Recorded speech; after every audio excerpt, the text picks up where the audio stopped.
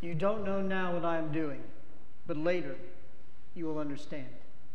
In the name of the Father, and of the Son, and of the Holy Spirit. Amen.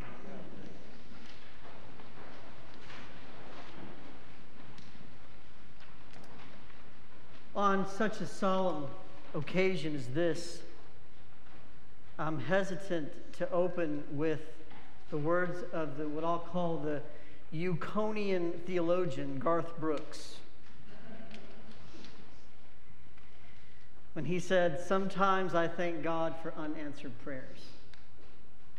I remember years ago when I heard that song, decades ago, I guess it was. I thought it maybe was a little trite, but on a closer look, I thought he's on to something here. There is an aspect of our relationship with God that is always veiled in mystery. We don't know exactly how it is that God is at work in our lives.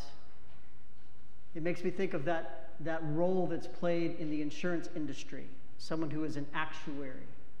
And their job is to try to look at all of the culture, every piece, every possible variable or circumstance that could affect the markets, and then help the company make decisions based on their reading of all of those tea leaves. It involves looking around corners and making guesses. And I think that's true in the spiritual life as well. It's trying to grow to an understanding of who God is, and then trying to make guesses about how God is at work in your life, even though that work may be something that is around the corner and something that you cannot see. I've often said it this way, that as I grow into my understanding of God, I feel like I have come to some understanding of what it is that God expects from me, or what it is that God expects from all of us. But what I'm still unsure of is exactly what it is I can expect from God. Now, included in this, I don't mean sort of those daily sustaining things that keep us alive, because I think that does come from the source, the Creator.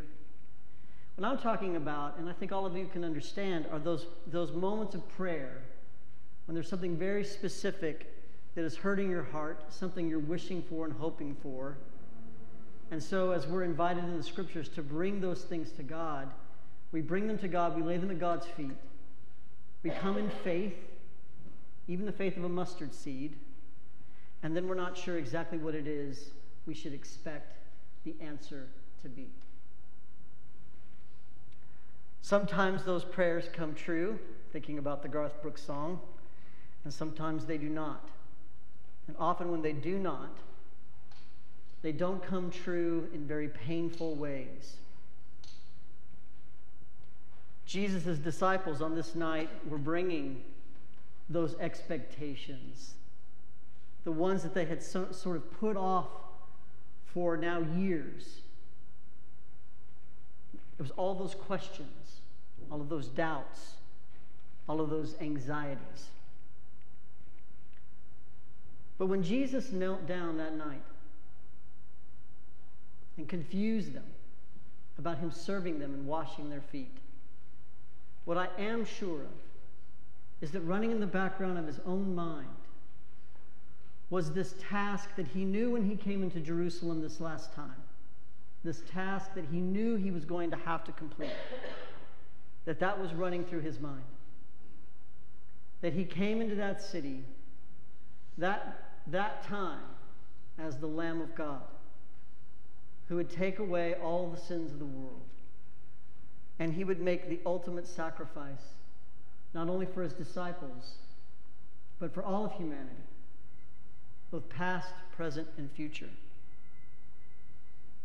And so what I want to say to us tonight as we gather in this place on this Maundy Thursday, I want to say that one thing that we can be sure of, one thing that we can expect from God, was that on that night when he knelt down and he lovingly took care of his disciples,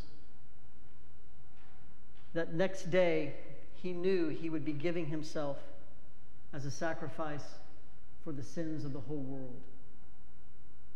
And so in those moments in your life, those practical moments, when you feel like you have failed, when you feel like you owe somebody something,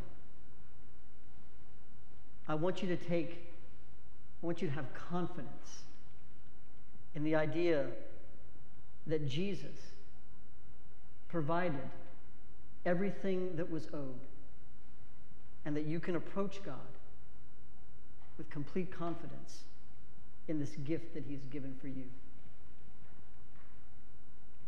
Now, before the festival of Passover, Jesus knew that his hour had come to depart from this world and go to the Father. Having loved his own who were in the world, he loved them to the end. You do not know what I'm doing now, but later you will understand. In the name of the Father, and of the Son, and of the Holy Spirit.